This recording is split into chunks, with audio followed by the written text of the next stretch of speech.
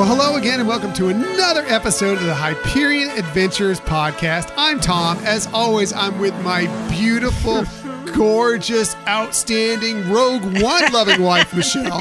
Thank you, sweetie. You're the best. Hi, everybody. So good to have you with us. We are recording this episode on Sunday, July 28th, 2019. Wrapping up July, heading into August. It's incredible, right? Absolutely. Hard to believe. The year is flying by. Thank you for joining us today. In the future, you can find us most everywhere you get podcasts.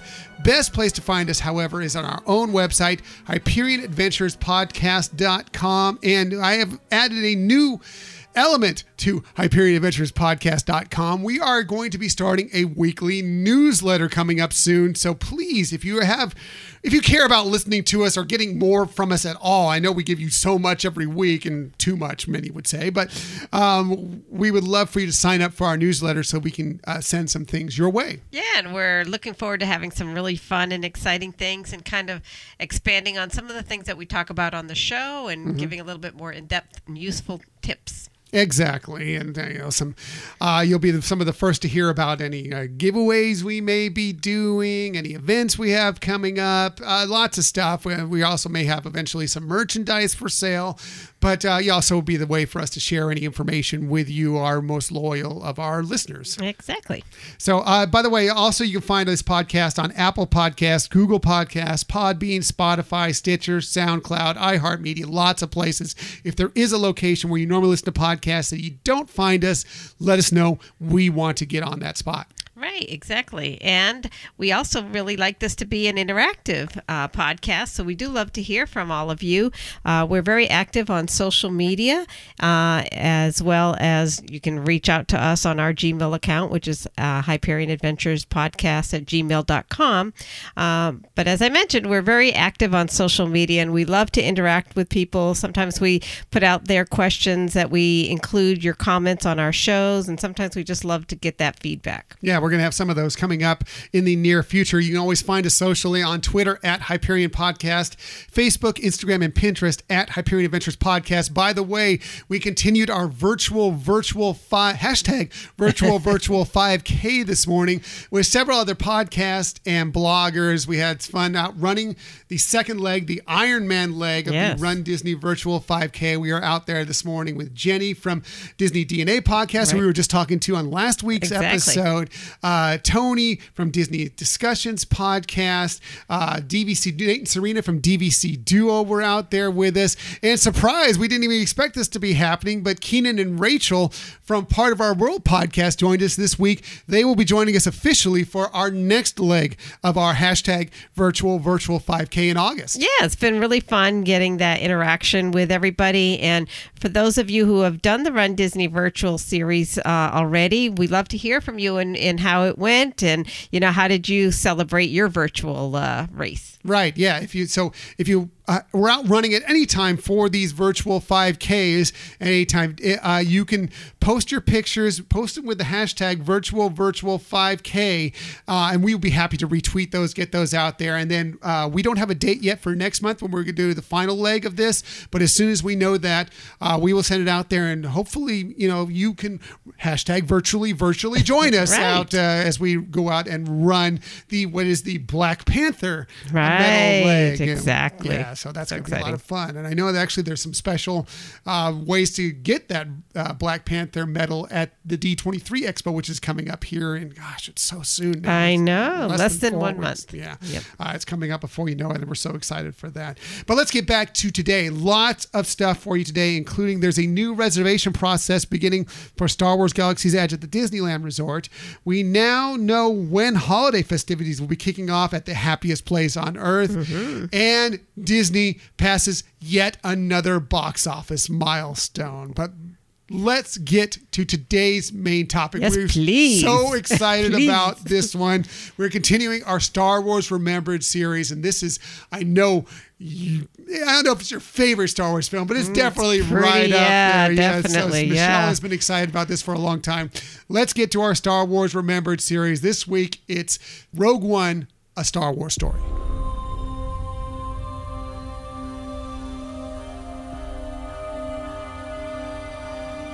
Whatever I do it to protect you. So you understand? I understand.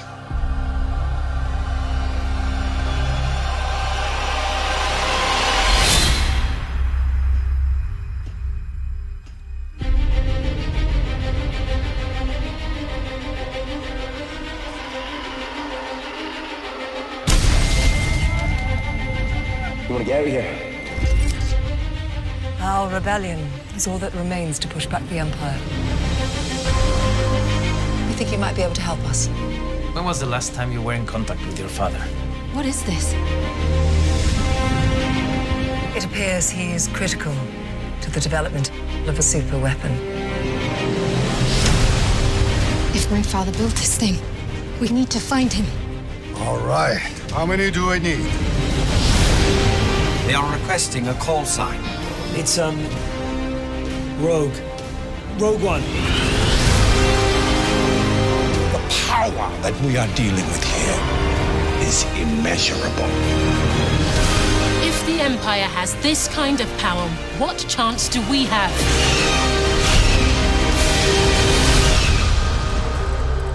We have hope. Rebellions are built on hope.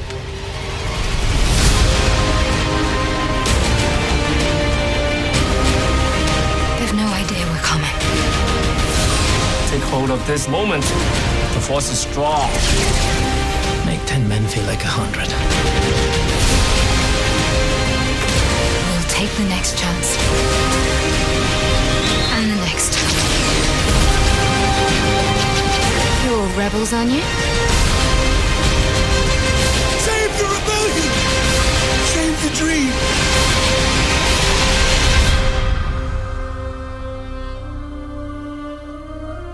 So yes, we're continuing our Star Wars Remembered series, and we are so excited about this one. I know specifically Michelle is for sure. Rogue One, a Star Wars story. And as always with our Star Wars Remembered series, we bring on our good, great, wonderful friend, Rob LeBerry from the Jedi Temple Archives podcast. Rob, thanks again for joining us this time. Yeah, thanks so much for having me on. It sounded like I got a promotion there in that in the middle of that interview. Well deserved. Yes.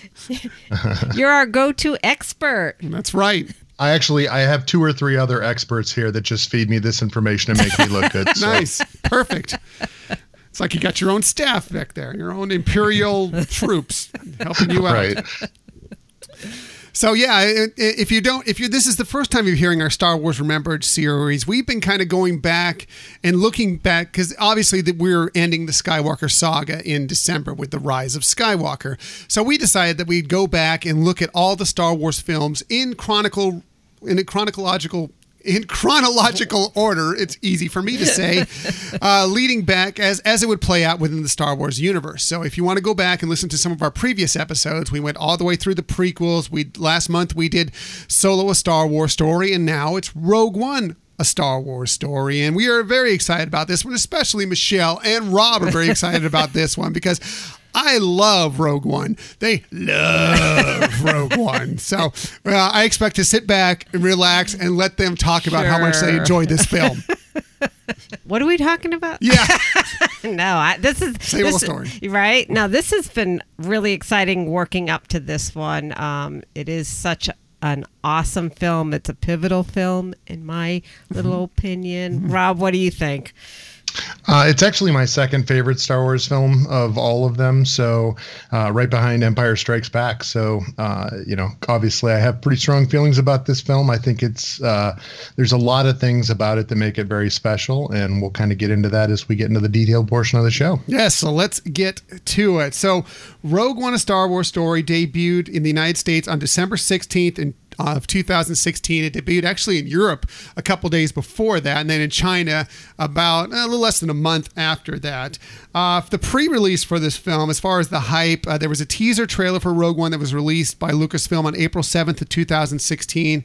Trailer was viewed by close to 30 million times in its first 29 hours at a rate of 800,000 views per hour. We're in such a different age as far as these trailers and them being out there on YouTube and Facebook Facebook and etc. and Twitter and everything else.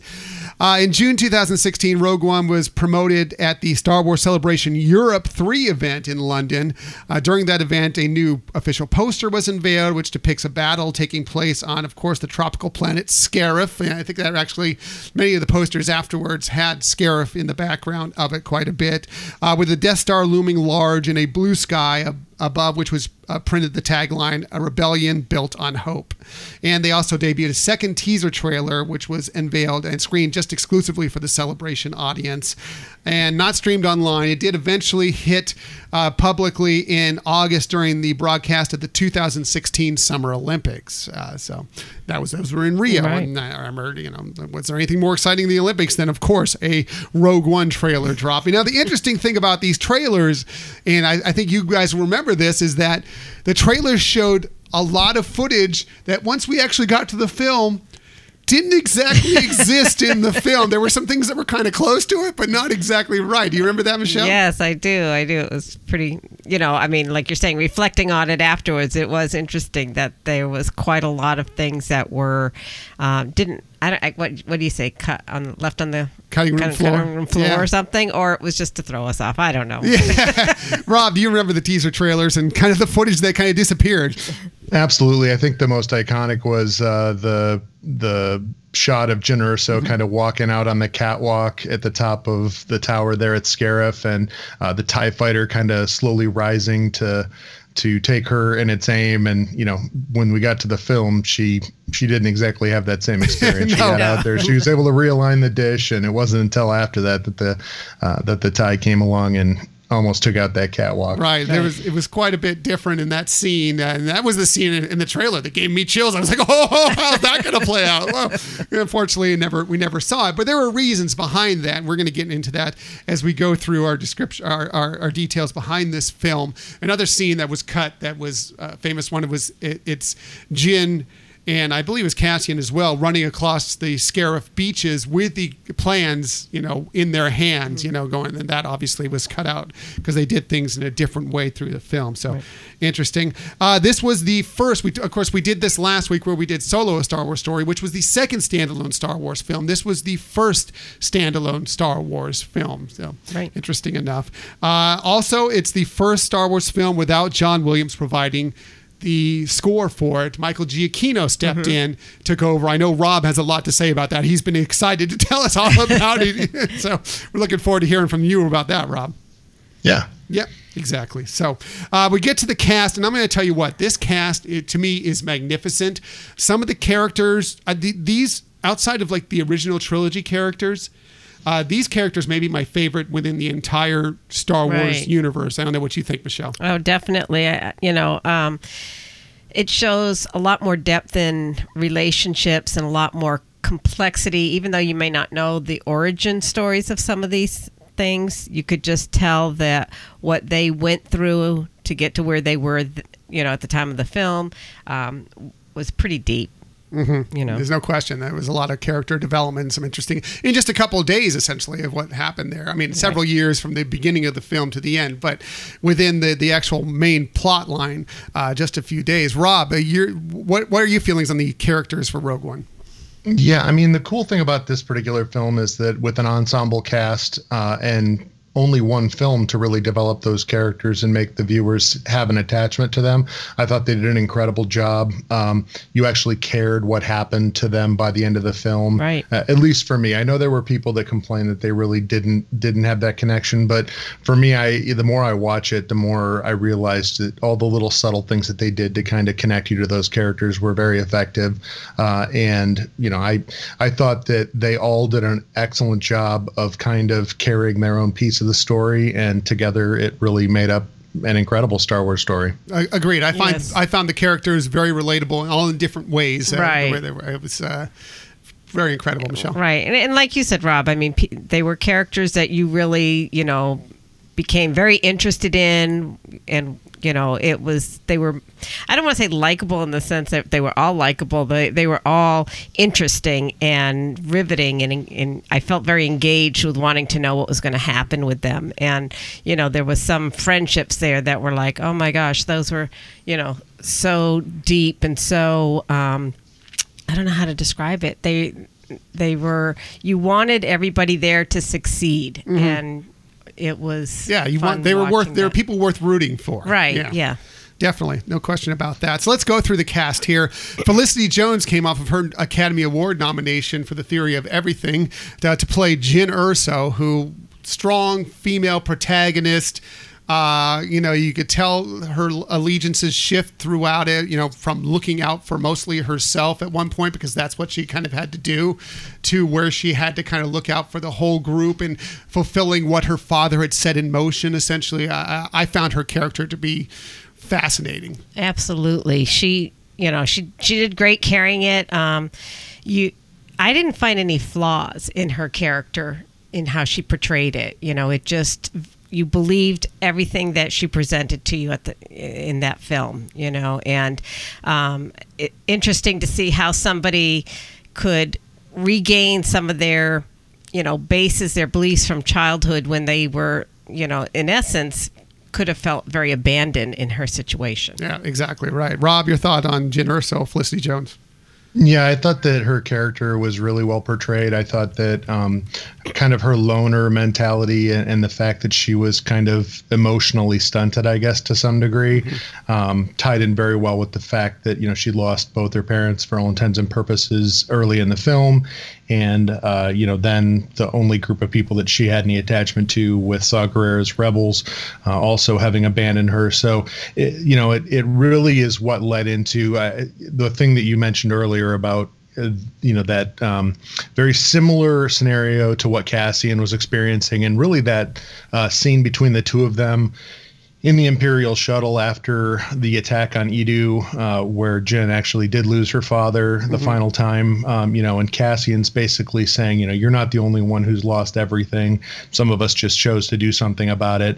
That really was the dichotomy between their two characters. They really had both lost everything. And, whereas she was kind of just keeping her head down and looking out for herself, he had attached himself to the cause. Yeah. Completely agree. Exactly. Speaking of Cassian Andor, he's played by Diego Luna in another masterful job, and I'm so excited for the series that's going to be coming to Disney Plus here to see more of him, because I thought he was fantastic, showing that kind of gray area. He's kind of an espionage guy, an intelligence guy, and that not everybody on the Imperial side was completely 100% evil, and not everybody on the Rebel side was completely 100% good, or at least not beyond doing some things that they needed to do to fulfill the cause. And I thought he filled that role wonderfully. Let's do it that way. Yeah, I totally agree with you that I think of all the characters, this is one that, like I said, you want to find his origin story. You want to know all the things that he had to face throughout his life to be able to carry out some of the uncomfortable orders that he was provided throughout this story. Yeah, Rob, your thought. I know you've already mentioned a little bit about Cassian, but any more thoughts on him? No, I thought it was an excellent performance. I love his character. I'm so excited that he's going to have a series coming to Disney Plus. We don't exactly have a release date for that yet. I'm hopeful that there's going to be some of that information released at D23 later this month. But certainly Cassian is a great character. His tie to K2SO, who is another favorite of both myself and I believe Michelle. Yeah, absolutely. And probably most people that watch this. You really can't go wrong with Alan Tudyk. But before we jump into that character, Cassian, the cool thing about Cassian and the way that the Rebels were in general portrayed within this film is exactly as Tom said. It's now the varying shades of gray. It's no longer black or white. And this is really kind of Star Wars Band of Brothers, I guess. It's what I equate it to. Very good point. Very good point. Let's go ahead and go to K2SO next. Alan Tudyk, kind of continuing to be, he was already a Whedonverse icon, being in Firefly and Dollhouse, among other Joss Whedon shows. And then, of course, he became kind of a Disney icon, doing the voice of King Candy and the Duke of Weaselton and Hey Hey, among other things. Then he comes in, now he's a Star Wars icon, playing K2SO, who I find fascinating. And, I was thinking about it as I was rewatching again yesterday. And he is almost, if you were to take C-3PO and R2-D2 and like mesh them together into one thing, it kind of reminds me of what you might think of K2SO. You know, he's willing to give you the stats, he's willing to speak his mind, but he's also irreverent, you know. And I kind of feel, even though you don't hear that specifically from R2-D2, if you could hear the language that he is speaking, if you could understand the language he's speaking, I think it'd be kind of similar to what K2SO does it a lot throughout this. Yeah, I think I would put WALL-E in that mix too. WALL-E.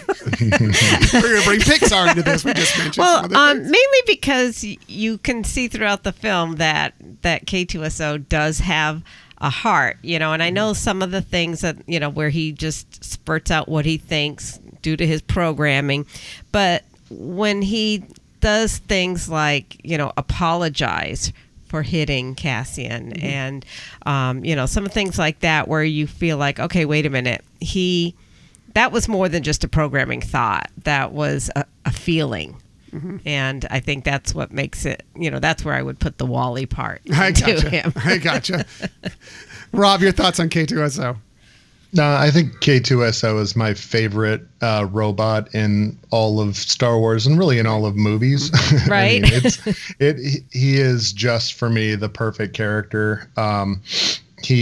It was hilarious first and foremost, right. But you know, he also, again, Star Wars is at its best when it is making you connect with characters. And one of the things that they've always done a great job of, and we talked about a little bit where I felt let down by that within Solo, is that the droids have personalities and you attach to them just as much as any of the other characters in the film. And K2SO, I would take K2SO in my house any day of the week. Yes. Just such a great character and funny and clearly had, you know, the desire to look out for Cassian, and you could feel his relationship with Jyn kind of grow throughout the film as well. Exactly. You know, and, you know, he put their needs ahead of his, you know, especially in the end. You know, and you could tell that, you know, kind of like Cassian, he had to do some things that you could tell he may not have wanted to do, you know, finding a map. Right. Yes. He's such a great character, and another thing, I'm so excited that he will be included in the Cassian Andor series on Disney Plus, because I just can't get enough K2SO for sure, and I know you guys feel the same way. Michelle is always heartbroken about the fact that K2SO apologizes to Cassian many times throughout the film, and Cassian like, just go. I know. You know, doesn't show any appreciation. I think he does, but he doesn't. You know, it's like, it's okay. You just want to hear him say, "It's okay, K2SO. I love you."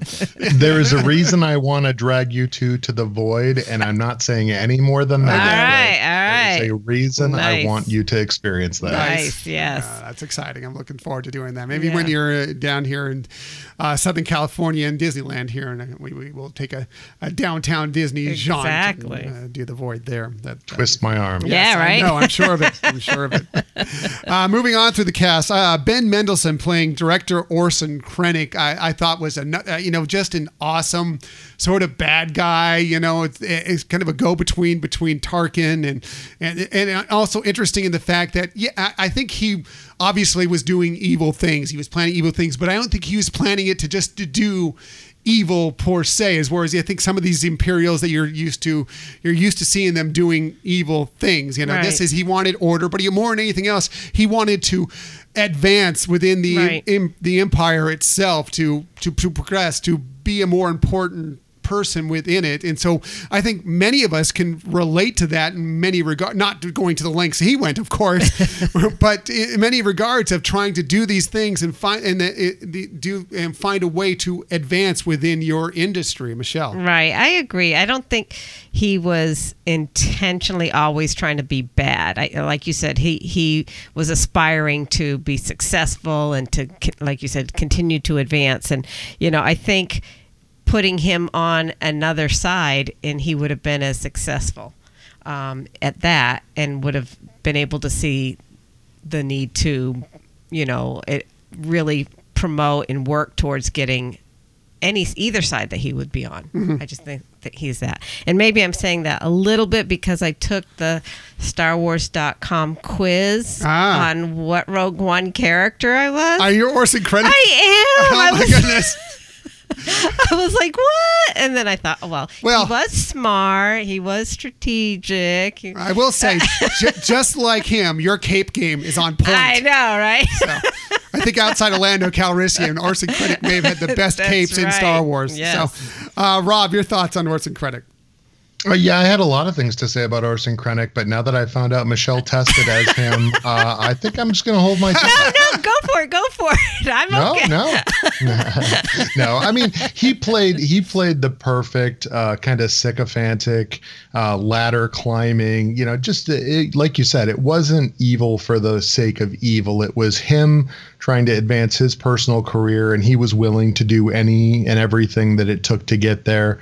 I think probably his biggest contribution to the entire film, apart from being the director of the Death Star Project or Project Stardust, is the awesome Death Troopers that got introduced as his personal guard in this film. So again, if they gave the rest of the Stormtroopers the marksmanship training that those guys had, it might have been a different result in the original trilogy. Right. That's true. He also has one of my favorite GIFs of all time. It's beautiful. I thought for sure you were going to say deploy the Garrett. Yeah, that one's good too. But I thought he was excellent and just a great sort of bad guy, but kind of that guy the best bad guys to me are guys you can kind of understand why they're doing what they're doing, and I think he fit that role totally. Donnie Yen played Chirrut Imwe, and I'm talking about another one of my favorite characters that I could see a standalone story about his backstory as well. He's a guardian of the will, but just an interesting guy, really just someone who struck the right tone in the right place, kind of filled that role, because this is another film that doesn't have, although Jedi are mentioned, obviously, with Jedha being one of the main sources of their Kyber crystals and such, that kind of filled that Force wielder's role. Even though he wasn't really a true Force wielder, he just was kind of in touch with the Force. I think you'd agree that just another awesome character. Right, definitely. Just another awesome character. But I think he was the yin and yang of his buddy. And I think you really kind of, when you're talking about him or thinking about him, the two of them, how they played together, how they supported each other, is also an important aspect of either of those characters. No question. They cared about each other. It made you care about them that much exactly. more. Rob, your thoughts on Chirrut Imwe? Well, first, I totally agree with what you guys said about the fact that they clearly had a very deep relationship. And that was kind of one of the things that was so cool about the character development, is that even though you didn't get to see what brought these people together, even in their small groups that they were in prior to being united under Jen, you could definitely sense that they had a long history, that they were very close, etc. I don't know that I would say that Donnie Yen's character, Chirrut, was not a Force wielder per se. I kind of look at that character as there's going to be people who are Force sensitive that get brought into the Jedi Order, and for whatever reason they may not pan out in terms of being Jedi material. They may not have the level of Force sensitivity or the level of control to be able to become a full Jedi. And with the way that the Force worked through him kind of in this film, and some of the skills that he displayed, with his energy weapon that he was able to shoot down a TIE fighter with. He couldn't see clearly, but he was seeing through the Force. So I think that he had enough Force sensitivity to be able to manipulate the Force or have the Force work through him in some small way, just not necessarily to a Jedi level extent. Right. So that's kind of my take on him. And I think he's got one of the best lines in the movie when they throw the hood over his head. Are you kidding me? I'm blind. I can't tell you how many times we've watched this film and it still cracks me up every single time. I sort of agree with you, Rob. It's hard. I think it's kind of innocuous. You don't really know for sure. You can make assumptions to it all. There's no real proof that he is using the Force in that way. But if nothing else, he definitely is very in touch with it. He has complete faith in it. And he's as in touch with it as anybody who is not a Jedi that we've seen, I would think, in the films. But whether he was a true Force user, Force wielder, Force sensitive or not, still just a fascinating character. This sounds like we have a potential debate episode here to do between the two of you guys.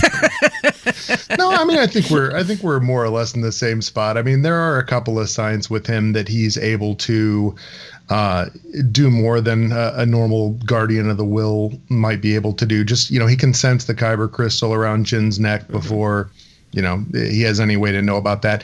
And really it's that, I mean, he shoots a couple of stormtroopers on Scarif, but it's that shot on Eadu where he takes out the TIE fighter at just the right time to have it cannonball into that, weapons emplacement and take out the weapons turret as well. It just seemed a little bit too conspicuous that he was able to do all that, considering he couldn't see a single thing. So, but yeah, again, that's the question, right? How many Jedi or partial Jedi or failed Jedi are still floating around in the Star Wars universe at the time of the events of essentially, Episode 4? Right. And he definitely sensed what Cassian's mission was. Feeling the darkness of the Force. But you can feel an energy without necessarily being within the. I mean, he says the Force moves, but you can feel an energy, and I feel energies in room when something is happening. Right. And so, again, I do believe that he has a light Force sensitivity. He's definitely very in touch with the Force. But as far as a true Force wielder, I don't. I'd love to see more about him to find out. I'd love to see more about him in general. And there was a lot of. Oh, go ahead. No, I'm sorry. Go ahead, Rob. Go ahead. I was just going to say there was, at the time that the movie came out, or prior to the movie coming out, there was speculation by some people that he may be Kanan Jarrus as well, which I don't think was actually the case at all. But you can totally see why, given his lack of vision and the fact that he had more than an average tie-in with the Force. Right. No question about that. So his companion we just discussed was Baze Malbus, who was played by Zhang Wen. Interesting thing is that Star Wars has never done really well in China for whatever reason. Maybe because they couldn't really get a lot of the original trilogy films because China was pretty shut off during that time period, but never been a big deal. So part of obviously these are great characters that they brought in, great actors that they brought in, but they reached in to make sure they brought in Chinese actors in part to kind of open up the market a little bit more in China. But they succeeded in bringing in a couple of actors and a couple characters that are excellent. Baze Malbus, you kind of see he's kind of that guy who's disgusted by the whole thing. He was a Guardian of the Will. Even Chirrut mentions the fact that he was one of the most dedicated Guardians of all of them until it seems like it kind of got tainted for him when they got pushed out of the temple by the Empire there, and he's just like, I'm just going to tolerate. But he, you can tell he has a closeness for Chirrut. And then, of course, it just grows and he becomes more involved again as he sees hope rising. Even though he has not a lot of lines, actually. Some of the more impactful lines within the whole movie. Exactly. I would agree with that, and kind of to what Rob said a little earlier, too, just the fact that, that these two have had, a friendship for a long time. And it's amazing with so few lines and so few episodes in the movie that was solidified so strongly, so impactfully. Agreed. Rob, your thoughts on Baze Malbus? I thought he was incredibly cool, and I don't know how he made it through the entire film carrying that garbage can, the vacuum cleaner canister on his back.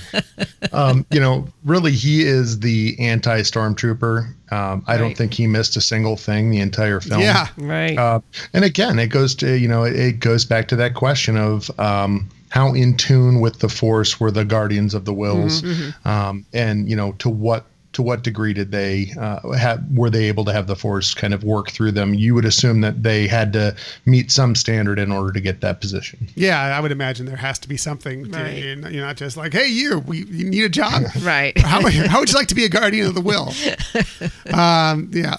But I found him to be a fascinating character. Moving on, Mads Mikkelsen played Galen Erso, who I thought that you didn't get as much of him as you wanted, but you could totally see like he just wanted to be a father. He just wanted to take care of his family. He saw what was going wrong with the Empire and that they were getting too extreme, and he just didn't want. But he also realized he got to this point where it's like, well, I need to do this, but because they're going to do it either way, but I'm going to find a way to at least give again hope to the rebellion on how to stop this giant planet-killing super weapon. Right. No, I agree with you. That he definitely found in his life that he had to make a significant choice that was a change. And then at another point in time, he had to revert that and figure out how to deal with the circumstances he was put into place. And again, very engaging character that, you understood him. You understood what he was trying to deal with, that he just felt such a burden. And yet he was super intelligent, and he came through with a different way to accomplish what he was, hoping to be successful at, which would be destroying the Death Star. Exactly right. Rob, your thoughts on Mads Mikkelsen and Galen Erso?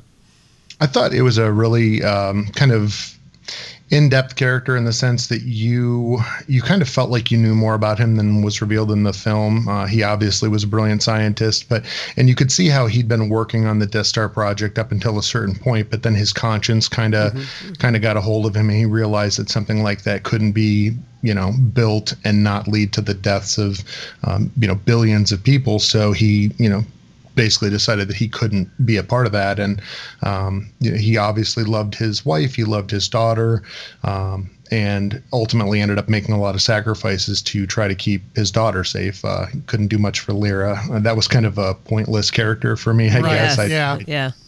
Have a hard time understanding, a mother in that situation that's going to abandon her child, and, go do something as selfish and pointless as try to take out someone surrounded by stormtroopers. Yeah, exactly. I think that was one of the if only real head scratching moment we had through this film. It was like, no, if you're a really good mother, I mean, I know you love your husband or whatever, but you're going to protect your child in this moment. Right. Well, especially since you had a plan, already in place, that once if something were to come up, you have a plan in place already. And I mean, unless she just really felt Saw was going to be sufficient. Yeah. And she would do her best to still try to save her husband. I don't know. Yeah. Well, I agree with you. It's a head scratcher. It's a head scratcher for sure. Riz Ahmed played Bodhi Rook, the pilot, the Imperial pilot who goes and passes along Galen Erso's message to Saw Gerrera in a roundabout, tough, difficult way for him to get it there. And boy, I feel for him. But man, another interesting character. You don't get a lot of him, but the moments you do get from him, you could see he's a little nervous about the whole situation, but he knows what he needs to do is right. He knows his message is clear. Right. He's from Jeddah, so that speaks even more to him about the whole thing. I just found him another great character that I actually would like to know more about as well. Yeah, I agree with that completely. And just the fact that you could tell that he at some point was dealing with struggles of what he felt he was doing was not for, the most worthy cause, and that he wanted to try to, correct some of that by, getting involved with this very dangerous mission. Right. Agreed. Rob, your thoughts, Bodhi Rook. I thought that he played that character very well. I thought that, as opposed to like the Benicio del Toro character, DJ in The Last Jedi, where the twitchiness was just kind of contrived. I thought that, the way that Riz Ahmed chose to play his character was he just kind of seemed like a little bit of a fractured, broken guy. He clearly was having that struggle, that crisis of conscience that you're talking about. And, ultimately, it was Galen Erso who told him that if he did this mission, if he completed this mission, then it was, his path to salvation, essentially. Right. Agreed. Yep. So another great character. And finally, we're going to wrap up the characters of this with Forrest Whitaker playing Saw Gerrera.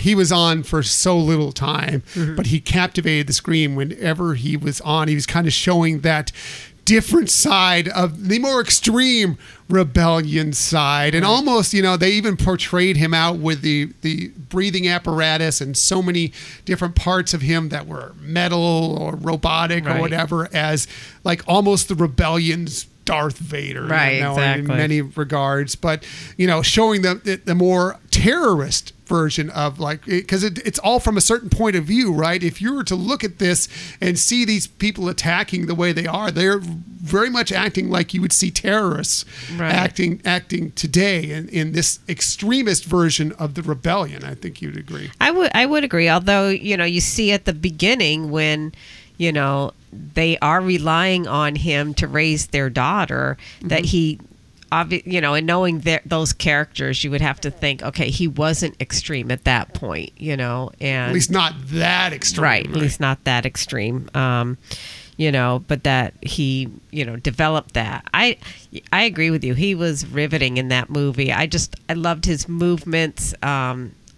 Even just when he tells her, "Come, child," I mean, the way he does his hand gesture, it's unique and it's believable with his personality. And like you said, he wasn't on for very long, but you just really were captivated. At least I was very captivated by Agreed. him. And this wasn't his, at least the character's first appearance. He was also made an appearance in the Clone Wars and in Rebels as well. And you could see in that point that he was starting to have a little bit of that, extremist edge, and it's just obviously grown with some paranoia and everything else to where he was to this point. Rob, your thoughts? Yeah, I mean, that's basically what I was going to say as well, which is that he was a character that they explored in a lot more depth within the Clone Wars. He did certainly make an appearance in Rebels, but, seeing him kind of in his genesis with the rebellion on Onderon, and at the time he had a sister named Steela who he was very much protective of, and she kind of had her character arc that played into the kind of hardened terrorist like person that he became. But if you see him within Rogue One and that's all you've seen of him, then certainly you're like, wow, he's kind of a hardcore character, but when you get to see what developed him into that throughout the Clone Wars, he becomes a much more sympathetic character. Yeah, agreed on that. And obviously he's been pushed to the point of madness by all of this, and you can kind of call it that if you want to look at it that way. But the things that he's been through, the things that he's seen, I guess it's not shocking to you that that would drive many people to that point. Right. I mean, to see the loss that you've experienced in your life, and then kind of push all this blame into this one entity and feel like that's your mission now, is to destroy that entity. Right. Agreed. So we've talked a lot about this already, but let's get just to the synopsis of the film for those of you who've not seen it. If you haven't, why are you listening right now? Go watch it and then come listen to this. But the film takes us, it's just to the days right before A New Hope. As a matter of fact, it takes us 2 minutes right before A New Hope. The Empire is building, of course, the first Death Star, and with the forced aid of Galen Erso. However, he's trying to undermine its construction. Meanwhile, the fledgling Rebel Alliance is learning about its possible existence and looks to bring Jyn Erso, his daughter, on board to aid in discovering the truth. We head to several new planets as we learn the story that was alluded to in the very first Star Wars film's scroll. We also learn that there is a little gray on both the Rebellion and the Empire, and see possibly the most terrifying scene involving Darth Vader on any screen. I'm not talking about Anakin Skywalker. As far as Darth Vader, that was the ultimate Darth Vader scene. Absolutely. It was just definitely the reminder to you, if you that Darth Vader was a bad dude. And, it kind of just brought back the feelings of when you saw the original trilogy, and feeling, how devastated Luke was when he found out that was his father, and kind of the why. Those scenes really brought that out. Agreed. Rob, your thoughts? Yeah, I mean, I don't think that there's a better scene in all of Star Wars that epitomizes just, what Darth Vader was capable of at his prime. And, some of the force abilities that he displayed in that little bender that he goes on at the end of the film. He basically soaks up blaster bolts right into his gloved hand and then basically shoots it back out at one of the rebel troopers, which is a force ability that you don't really see anywhere else. And, you know, he just mowing through these rebel fleet troopers in an attempt to get those plans. It definitely adds to you know, his intimidation factor and how awesome that he is. And again, I mean, I think that even feeds into you know, enhancing the status of the Emperor when you realize that this is the guy that Darth Vader, this awesome Sith Lord, is kneeling to. Right. Completely agree. And interesting is we have some other friends out there who are doing a Star Wars themed podcast, or at least a series of episodes right now. Our good friend Cassie from Disflix and Tidbits is doing a Once I Watched a Star Wars series with our other good friend Tombstone Josh, who apparently has never watched a Star Wars film before. And their most recent episode of that, they went to A New Hope. And although Tombstone Josh knew a little bit about Darth Vader, he was a little surprised at how he thought he was going to be this big, bad, really bad villain. And I think, you know, because of the fact that, you know, we live in the era, I mean, he was big and bad in 1977 or whatever, but the era we live in now, where you see so many more villains that are big and bad, and maybe it's kind of tampered down a little bit by the of what you know nowadays. But if he was to go and watch this scene, he'd understand who Darth Vader is. And that's one of the things I think that is great that this scene brought across. Yeah, absolutely. Yeah, and in A New Hope, I mean, Vader is a little bit mitigated by the fact that it seems like kind of Tarkin has him on a leash in that film, that he's answering directly to Tarkin as opposed to being the Emperor's second in command. So, you know, in hindsight, that definitely downplays that character a little bit. Yeah, right. Agreed. And yeah, I mean, I think part of it is also if you look back at A New Hope, and even a little bit to Empire Strikes Back and Return of the Jedi, the fact that, you know, he's fighting with this suit on that's, you know, any suit that you build nowadays, one, they can use CG now, but, you know, any suit that you build nowadays, they could be more functional, more lightweight. That had to be a clunky suit and hard to see through. And then you're also, especially in A New Hope, you're battling against Alec Guinness as Obi-Wan Kenobi, who is an older fellow in his own right. There's only so much you could do with that battle to make it work, you know, and I think they did the best they could with it, but you know, it's obviously not going to compare to anything you could do nowadays. Right.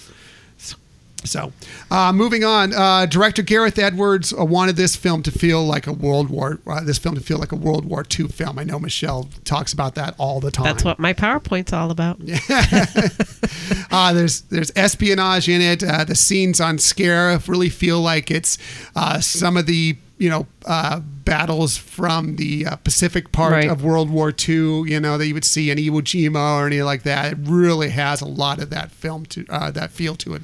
I know you agree. Oh, absolutely. Sure. Yeah. I mean, it's hard to not think anything other than that sometimes when you're looking at it. But, you know, I mean, I guess that it is a war movie. But yeah, I mean, so many of those scenes remind you of a lot of things that in history or growing up as a child that you saw about World War II. Right. Agreed. Rob, your thoughts?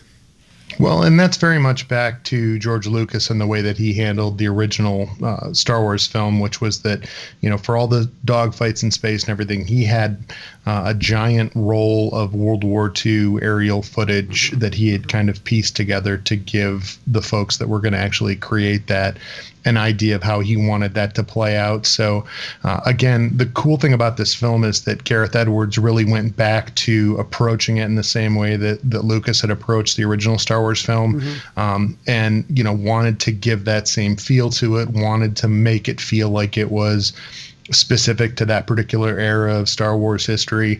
And that's really, for me, a huge part of what made it work so well. I mean, you felt like you were in that exact same universe that you were in the original Star Wars film, later, you know, renamed to A New Hope. But you're seeing characters out of it. You're seeing blue milk out of it. You're seeing, just the texture and the way that entire galaxy felt just seemed very specific to that point in time in Star Wars history. Absolutely. It was very and I want fluid. Gareth Edwards to have so many more films. Absolutely.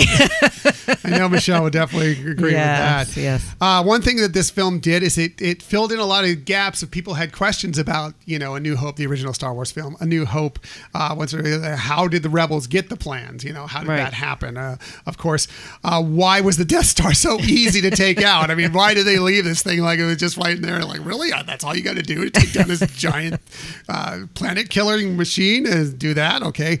Also, what powered the Death Star? Well, there's speculation on what gave it is such huge, immense power. And then also, did the Death Star have a hyperdrive? We didn't know that up until this film. We found that it emerged out of hyperspace. So yes, obviously the Death Star did have a hyperdrive, so they could put it wherever they wanted within the galaxy in not too long a period of time, which made it even that much more terrifying that they could rush it to wherever they needed to. Right. So really interesting stuff. Any thoughts on that, Michelle?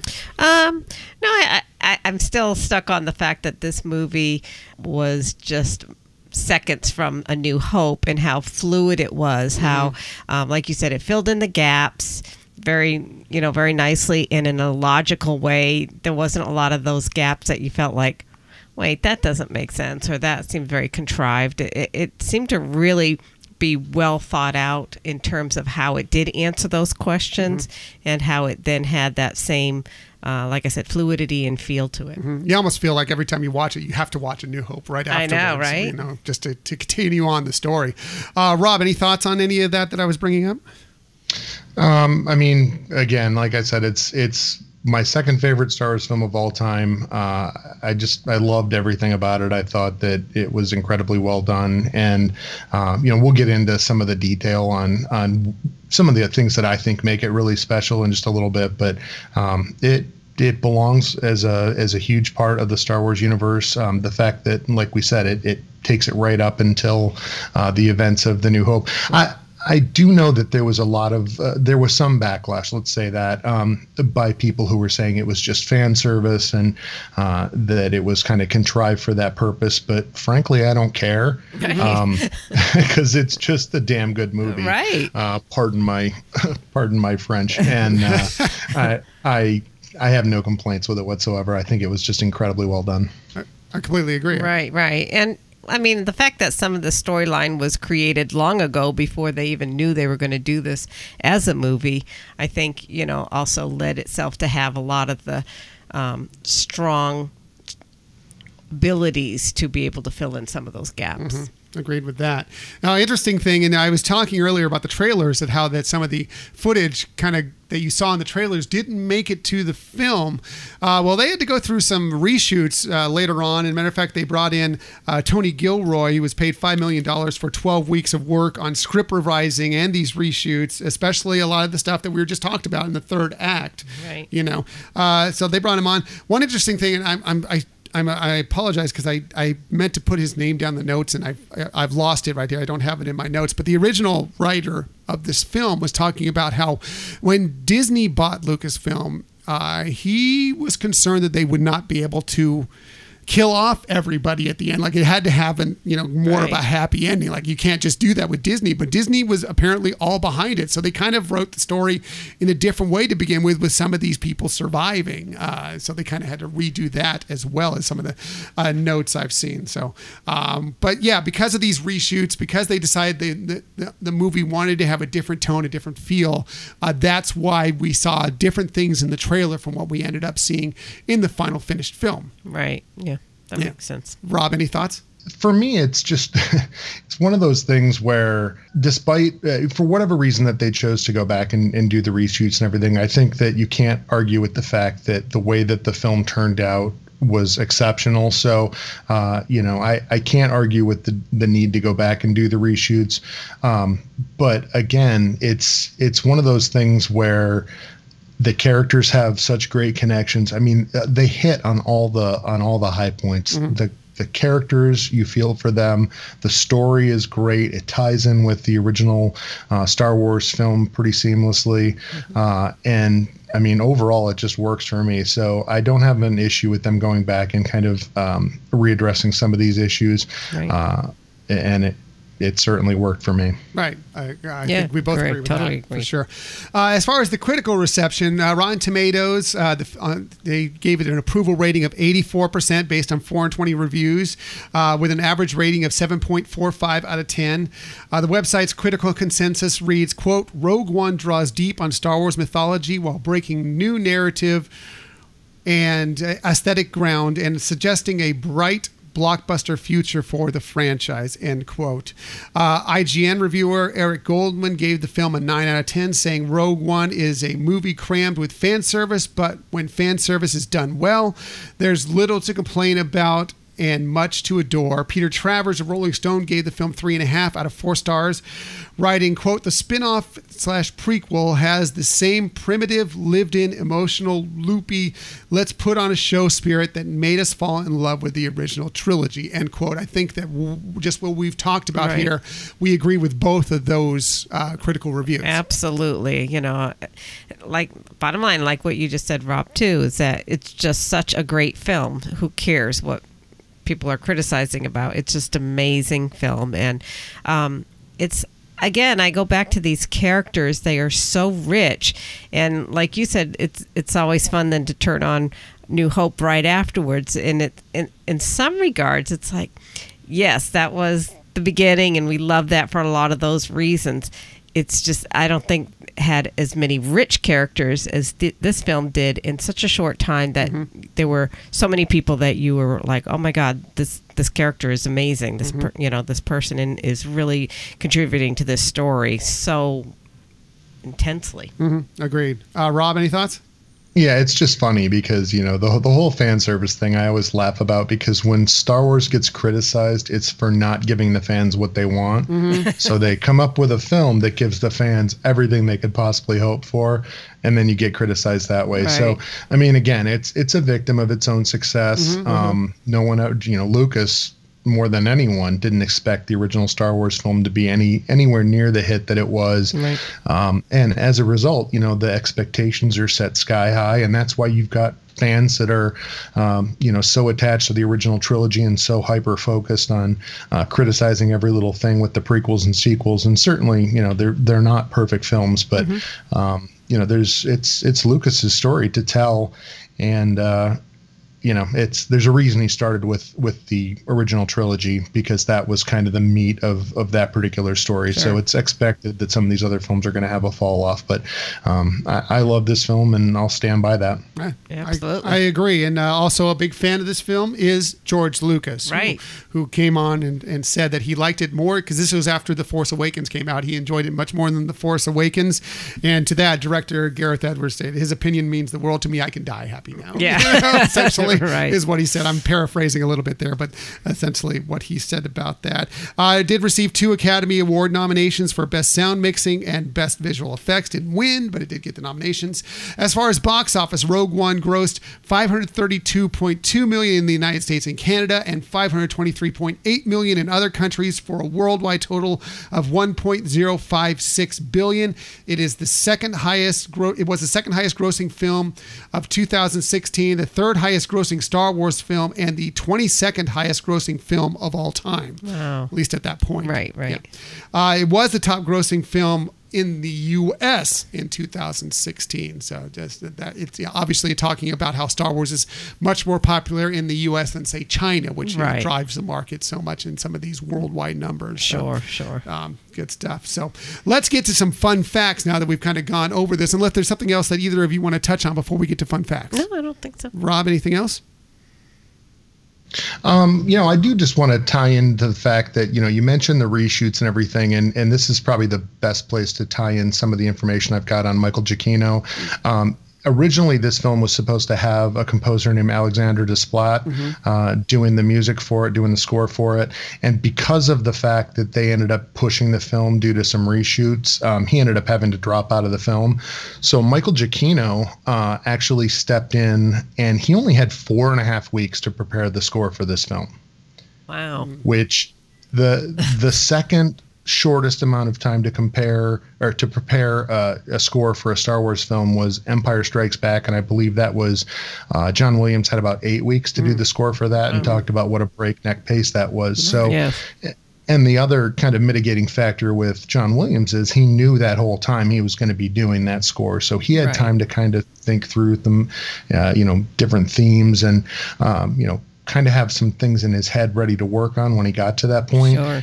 As opposed to Giacchino, who came in and, he got to watch the film, and roughly 4 weeks later, he had to be on a scoring stage to actually get that performance captured. Crazy. Yeah. And a lot of people don't realize that. So not only did he do an exceptional job of creating a score that is very much kind of in the vein of what you would expect in a Star Wars film, but he wove in a lot of very subtle things that John Williams had put into the original Star Wars film that a lot of people don't even hear.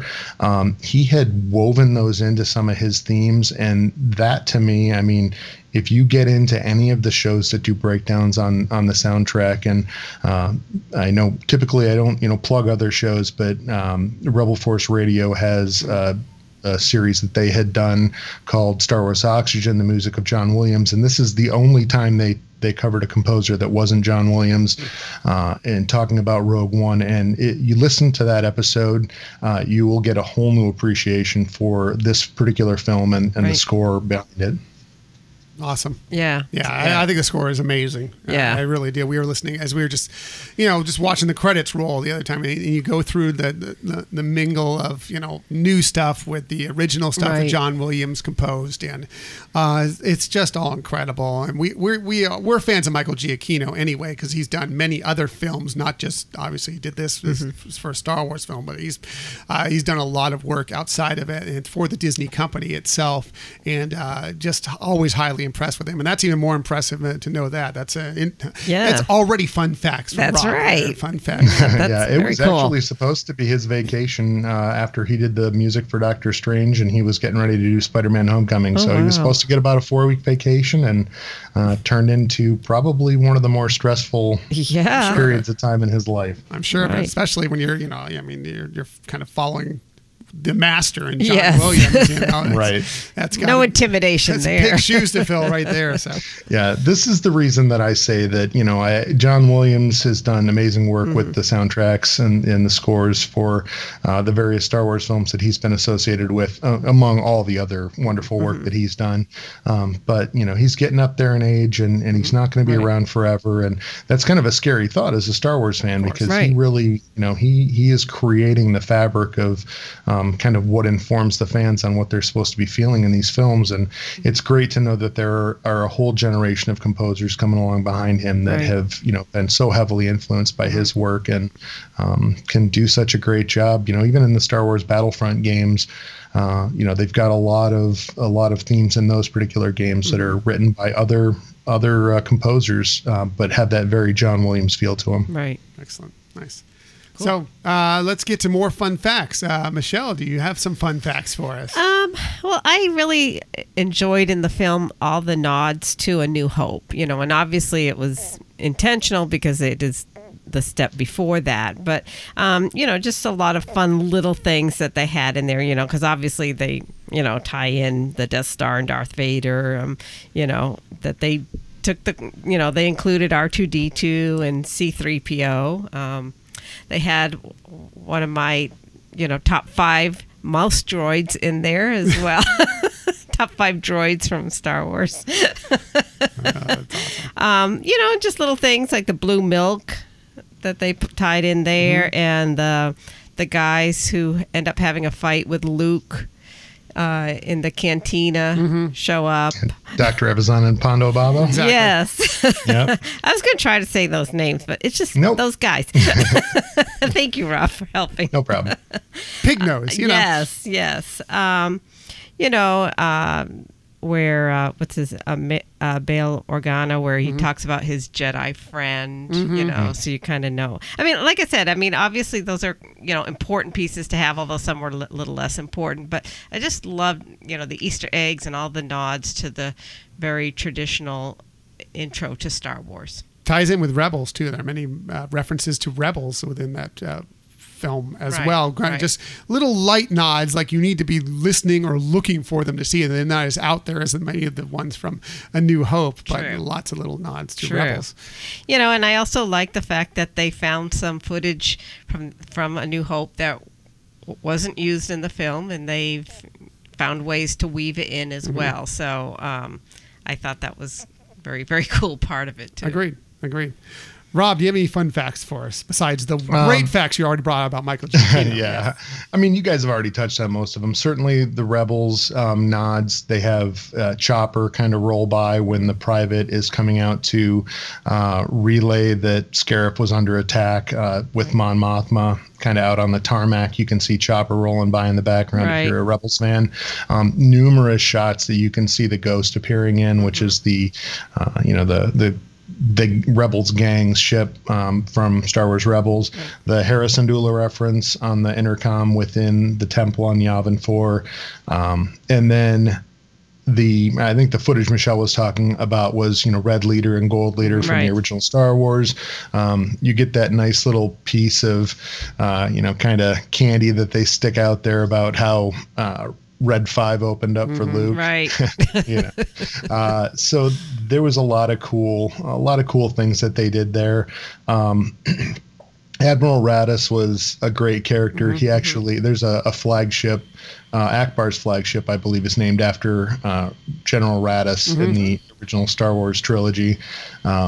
Well, it's also in The Last Jedi. It's the ship that they're on there is the Raddus, I believe. Yeah. Was it I'm sorry, it was The Last Jedi, not the original trilogy. But certainly some really cool references that they kind of tie in there. But in general, most of it is music related, and I don't want to get too deep into it on this particular show. I think I'm just going to leave it at go out and check out that Star Wars Oxygen. I believe it's episode 38. They don't do episodes of it anymore, but it's David W. Collins is the guy behind the analysis, and he actually has his own show now called The Soundtrack Show, and I'm hopeful that he'll go back and finish his Rogue One analysis someday. Nice. I've offered to have him come on my podcast if he'd ever be so inclined to talk about this stuff, but he's a busy guy. He does a lot with Star Wars Celebration, and he's tied in pretty tightly with Lucasfilm. So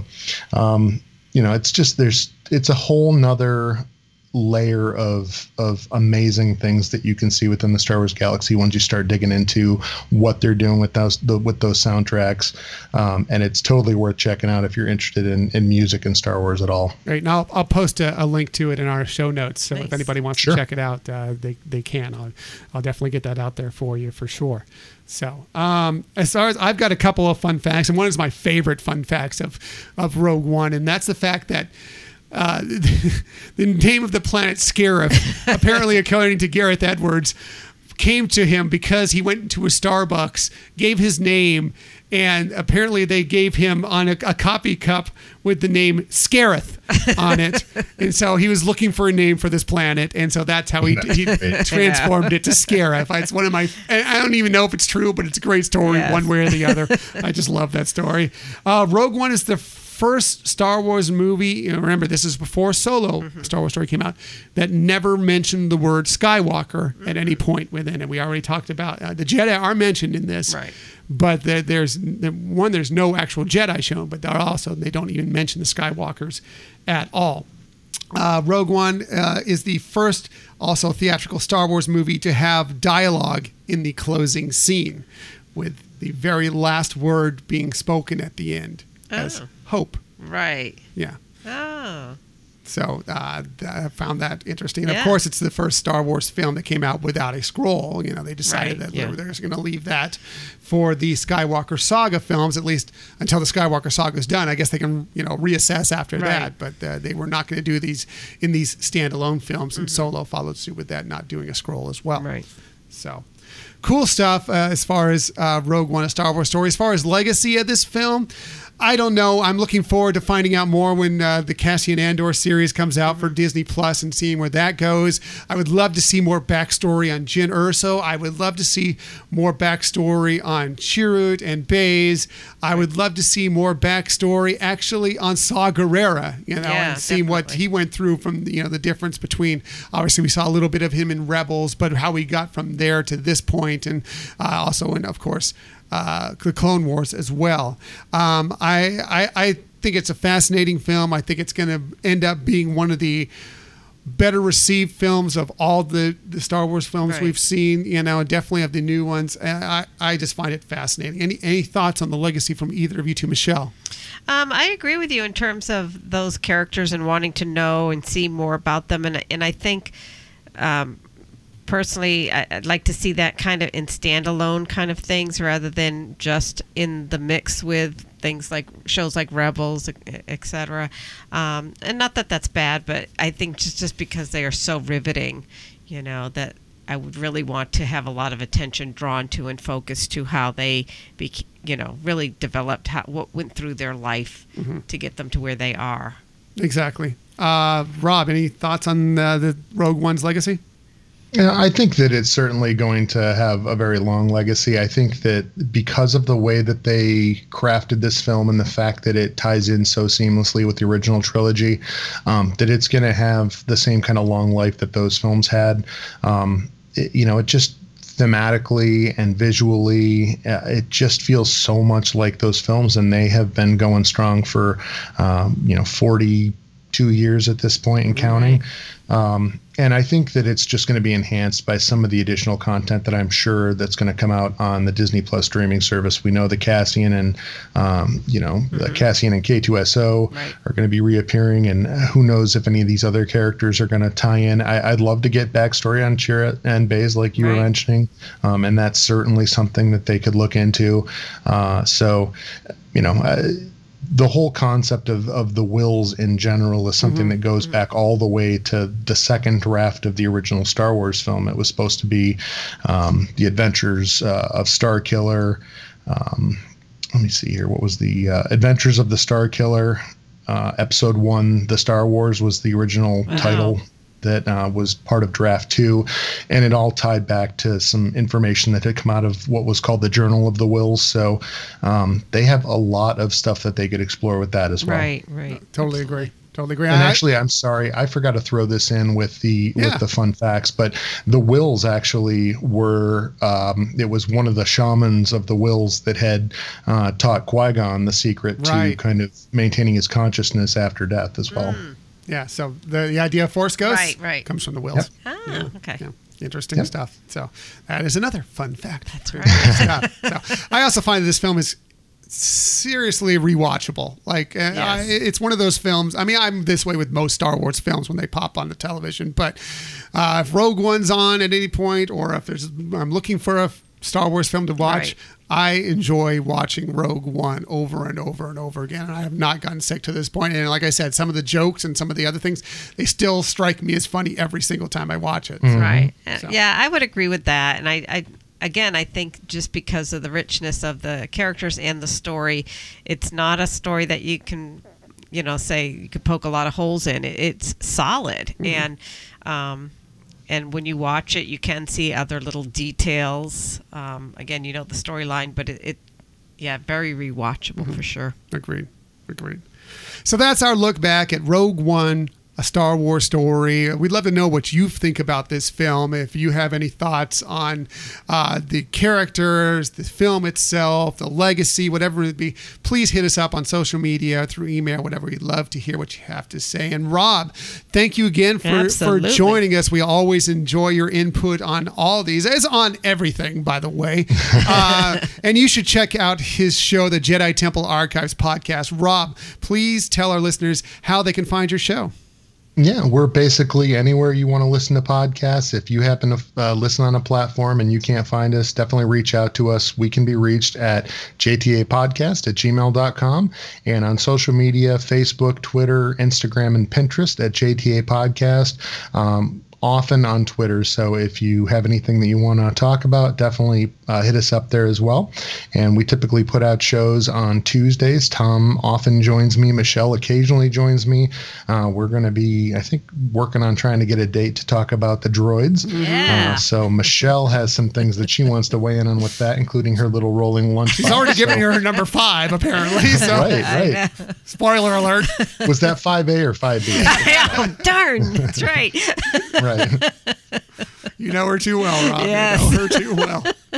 So definitely check out his show. It's a great show. It's the Star Wars podcast that doesn't make you feel like a jerk. And by the way, kudos for all the great pins. I've been collecting some of your pins on Pinterest. Good job. I will relay that onto my wife. She is my Pinterest partner in crime. That's her area of expertise. Nice. So we love your lovely wife, Kim. So yes. Well. And by the way, those business cards you just created, those are spot on. I'm so jealous of those business cards. Those are things of beauty for sure. Well, much appreciated. I'm looking forward to getting them in hand here. And, I just figured if I had a couple in my pocket and, you got people who are trying to figure out what the Aurebesh is out at Disney World or Disneyland, and their phone's kind of running low on battery. I can't imagine how that would happen in the Disney parks these days. I know, right? It might be handy to have a little Aurebesh translator on the back. So I threw that in there for my personal amusement, and hopefully someone else will get some use out of it. Right. Absolutely. So if you run into Rob at the Disney parks or anywhere in general for that, you're going to have to hit him up for one of those business cards because they are awesome. They're outstanding. And I'm thinking I want to hire him to do our next group of business cards because they're that good. Enjoy tinkering in Photoshop. Yeah. Nice. Well, Rob, thanks again for joining us. So we look forward to having you on next month again. Star Wars, remember, we're moving into the original trilogy. That's right. The original Star Wars film, later entitled, of course, Episode 4, A New Hope. We're excited to break that one down as well as we progress through this Star Wars Remembered series.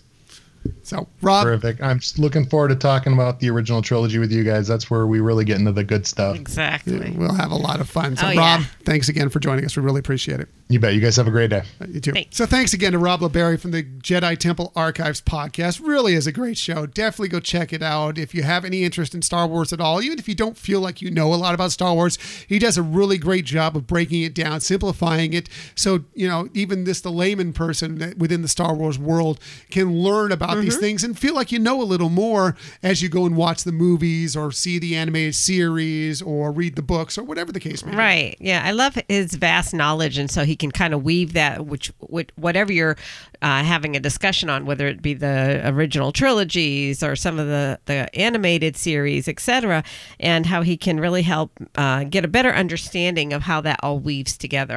I really find him riveting. Nice. He's just a really great guy. He and his wife, Kim, are just two of our very best friends, and they're just really, really wonderful people. And we're looking forward to be seeing, they're actually coming out to Disneyland here in just less than a couple months now, and we're very excited to visit with them again very soon. But let's move on away from Star Wars. Well, not really, actually. We're going to stay kind of within the Star Wars as we move to our Disney stories of the week. Every week, there's so many Disney stories. We try to get to at least a few of them to kind of round out our show. And this week, we're going to start with, there have been changes to the reservation policy for Star Wars Galaxy's Edge at the Disneyland Resort. This straight from the Disney Parks blog.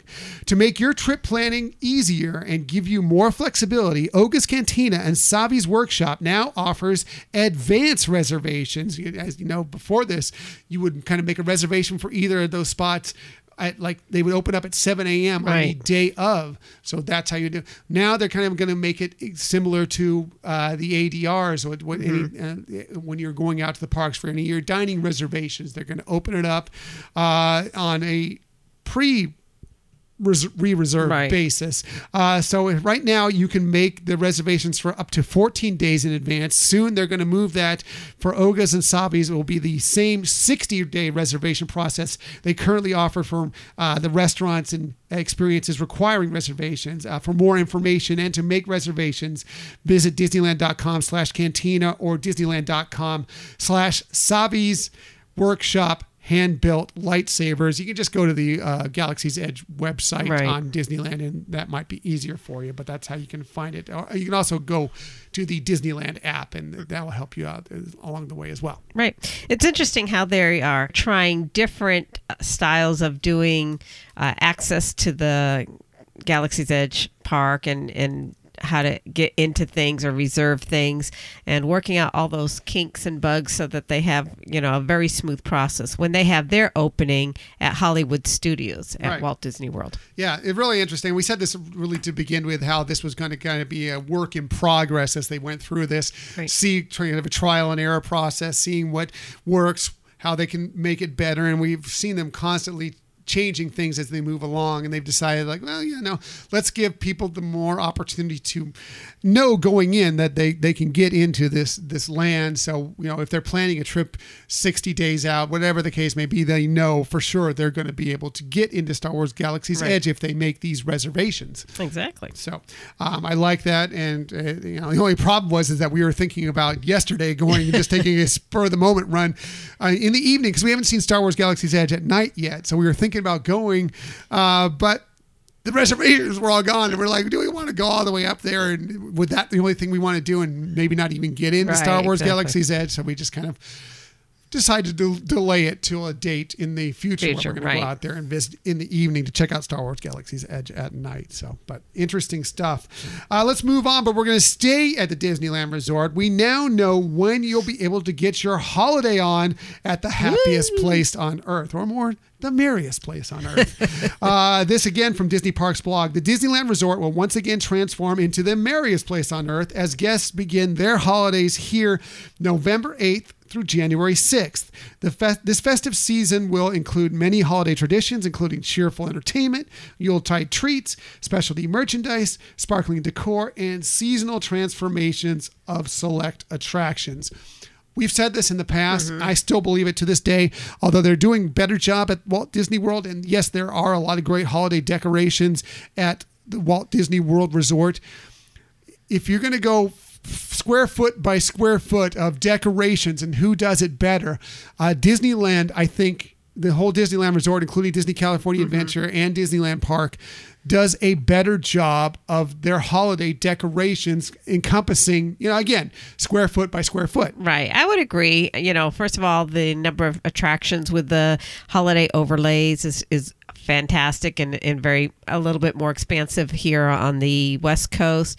And when you look at California Adventure, especially in Cars Land, the uniqueness of their holiday decorations, I agree with you that, here is, square foot by square foot comparison. They do a great job here. Yeah. And obviously we've seen some things where Walt Disney World is going to be upping their game. They're adding more to Animal Kingdom this year. So we'll see how we're actually going to be out there in December. So we'll be able to see how it compares now. But coming into this, Disneyland had taken a slight lead in their holiday decorations, in my opinion. Again, just measuring pound for pound, not, looking at, of course, there are going to be more decorations than Walt Disney World. It's just that much larger. Exactly.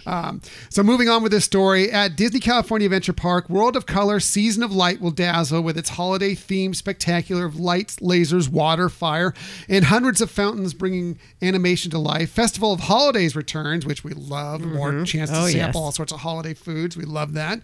And that will also have the sounds and tastes of Christmas / Navidad, Hanukkah, Diwali, Kwanzaa, and Three Kings Day going on January 3rd through January 6th, if you're happy to be heading out there during that time. For the residents of Cars Land, 2 attractions rely on holiday magic to transform into Luigi's Joy to the World and Mater's Jingle Jamboree. We love those, both of those holiday are great. layovers. Right. Yes. At Disneyland Park, holiday magic shines brightly with the glistening Sleeping Beauty's Winter Castle. Returning entertainment includes Believe in Holiday Magic, Fireworks Spectacular, and a Christmas Fantasy Parade. In addition, one-of-a-kind seasonal transformations will once again take over It's a Small World Holiday and Haunted Mansion Holiday, which actually kicks off the Halloween season. Right. And actually is not that far away. I know. It's coming up before you know it out at Disneyland. That's fun. Those are just great holiday layovers. Yeah. We love them both. Looking forward to them. Yeah. It's very exciting. It is. Holiday season's coming around. I know. Yeah. And also Disneyland does such a great job with their Halloween decorations as well. Right. They're just so good. Definitely.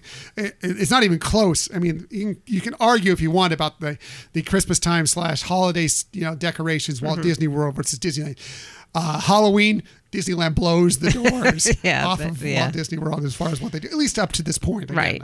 So anyway, let's move on. We've got one more story before we wrap up our Disney stories of the week, and it's just a really quick one. It was announced today that Walt Disney Company, their films broke this weekend the record that they already held for the most box office combined of their films.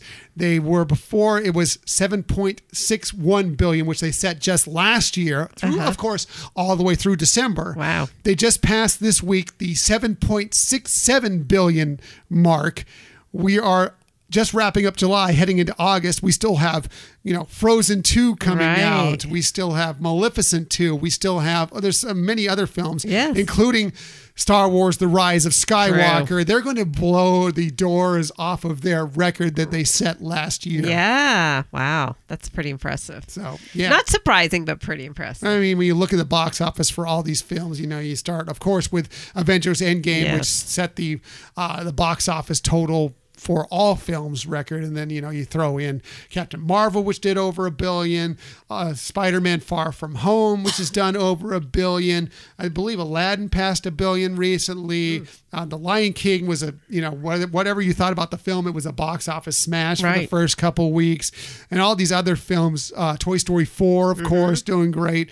It's just been, and we knew this going in when we saw this slate of films coming out. We're like, wow, this is going to crush at the box office. And sure enough, it's coming to fruition. Yeah. Very exciting. So that's it for our Disney stories of the week. But Michelle, do you have something you want to share? Yeah, just a couple things to let people to be aware of and take a look at. So right now, well, actually, tomorrow in our time right now, so July 29th through August 18th, annual pass holders for Disney World can have a couple extra perks. Ooh, so I love extra perks, especially for pass holders, because we just happen to be pass holders. So during that time span, and again, July 29th through August 18th, they can get reserved seating for the concert series at American Gardens Theater. You go to the Japan side of the entryway and show your annual pass holder and your ID. You can get special holding reserve seating there. You get a 10% discount at Pfeif and Drum and Block and Hans, including on alcohol during that time frame. So again, July 29th through August 18th. And then also going a little bit longer than that, July 29th through August 28th, there is a special secret treat. Secret. Yes, secret.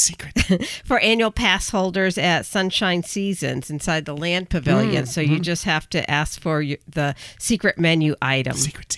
I know, isn't that cool? And you have to have a code word. You have to have your annual pass. I guess this Rogue One stuff, the espionage. I know, and all that, right? Exactly. Secret. And is it Stardust? Is that the code word you need? Well, no, you don't need the code word. Oh, sorry.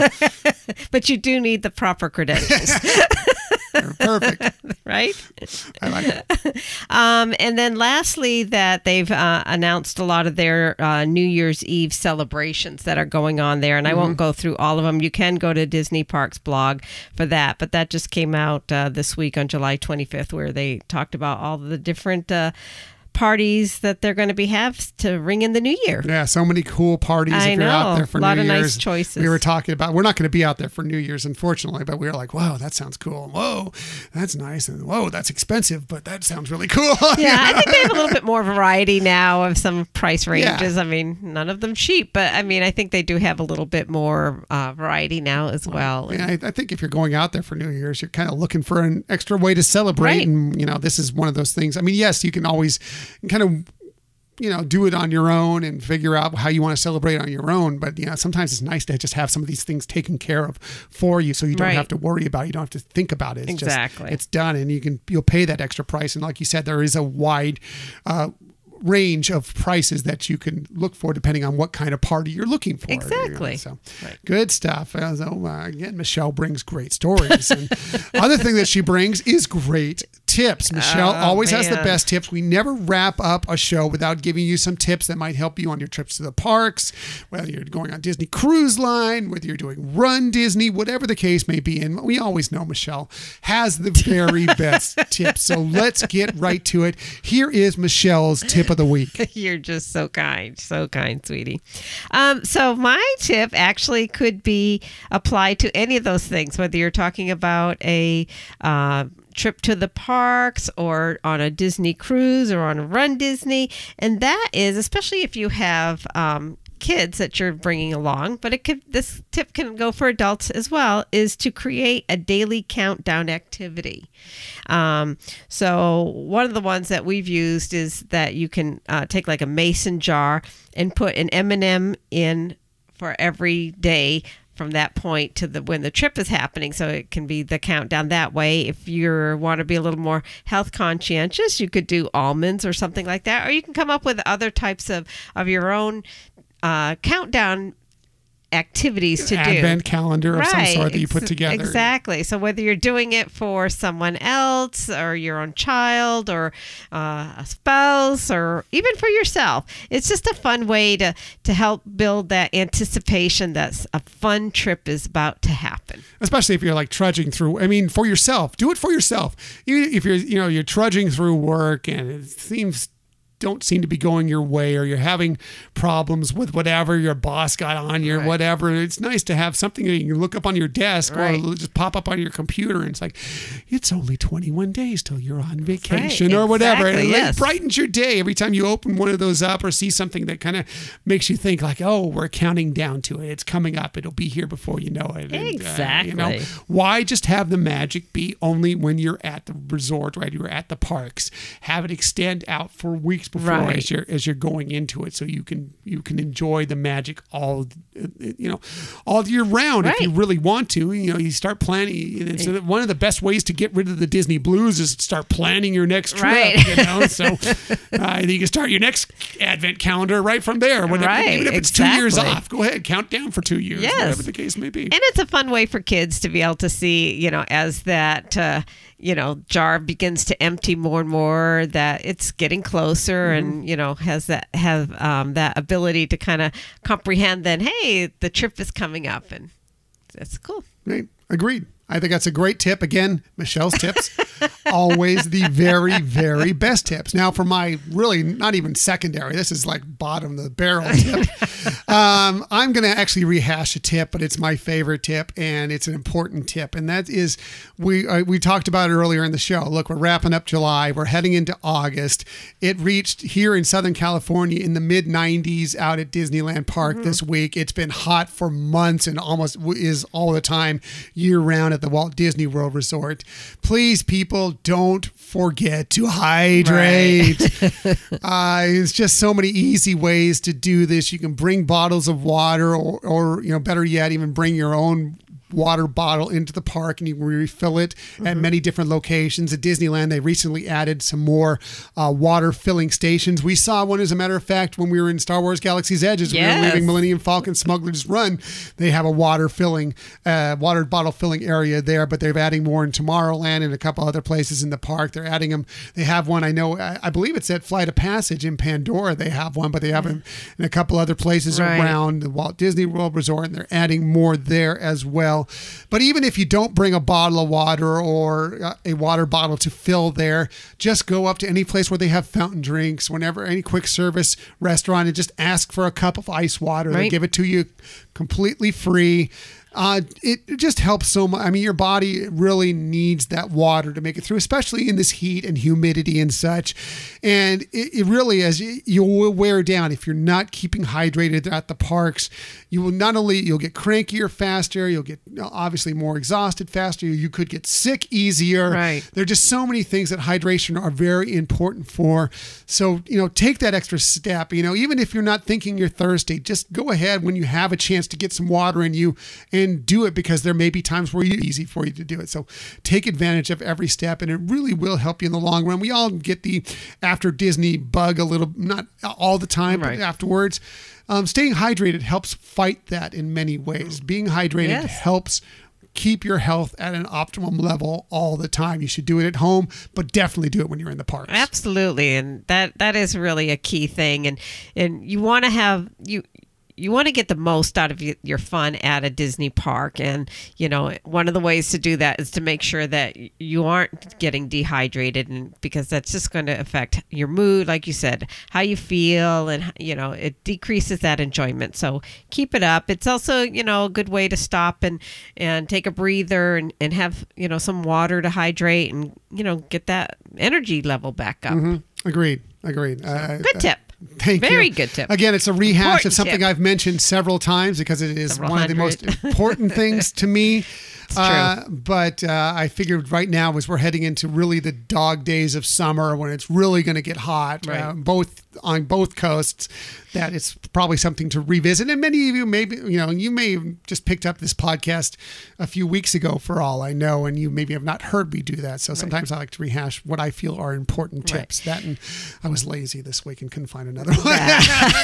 No, it is a good tip, and not just here, of course, anywhere. But I know that I was reading this past week with the heat wave going on in Europe, that at Disneyland Paris, they actually had to, some of the floats with some of the characters that are in costume, and they're kind of heavy costumes, that they had to keep them from the parade because it was going to put them at risk because of the heat. They're going to be out there for more than what the normal 30 minutes that they get. Right, exactly. And so, it's a good tip for everybody. Stay hydrated. Stay hydrated, ladies and gentlemen. Please stay hydrated. Good tip. Thank you. That's it for this week's show. Next week, we're going to have another guest. It's going to be 3 weeks. Is it 3 weeks in a row? 3 weeks in a row with us, where we're going to have another guest join us. And we're so excited for this one. We've already been on their show, and they're going to join us for our show. It's Keenan and Rachel from Part of Our World podcast. We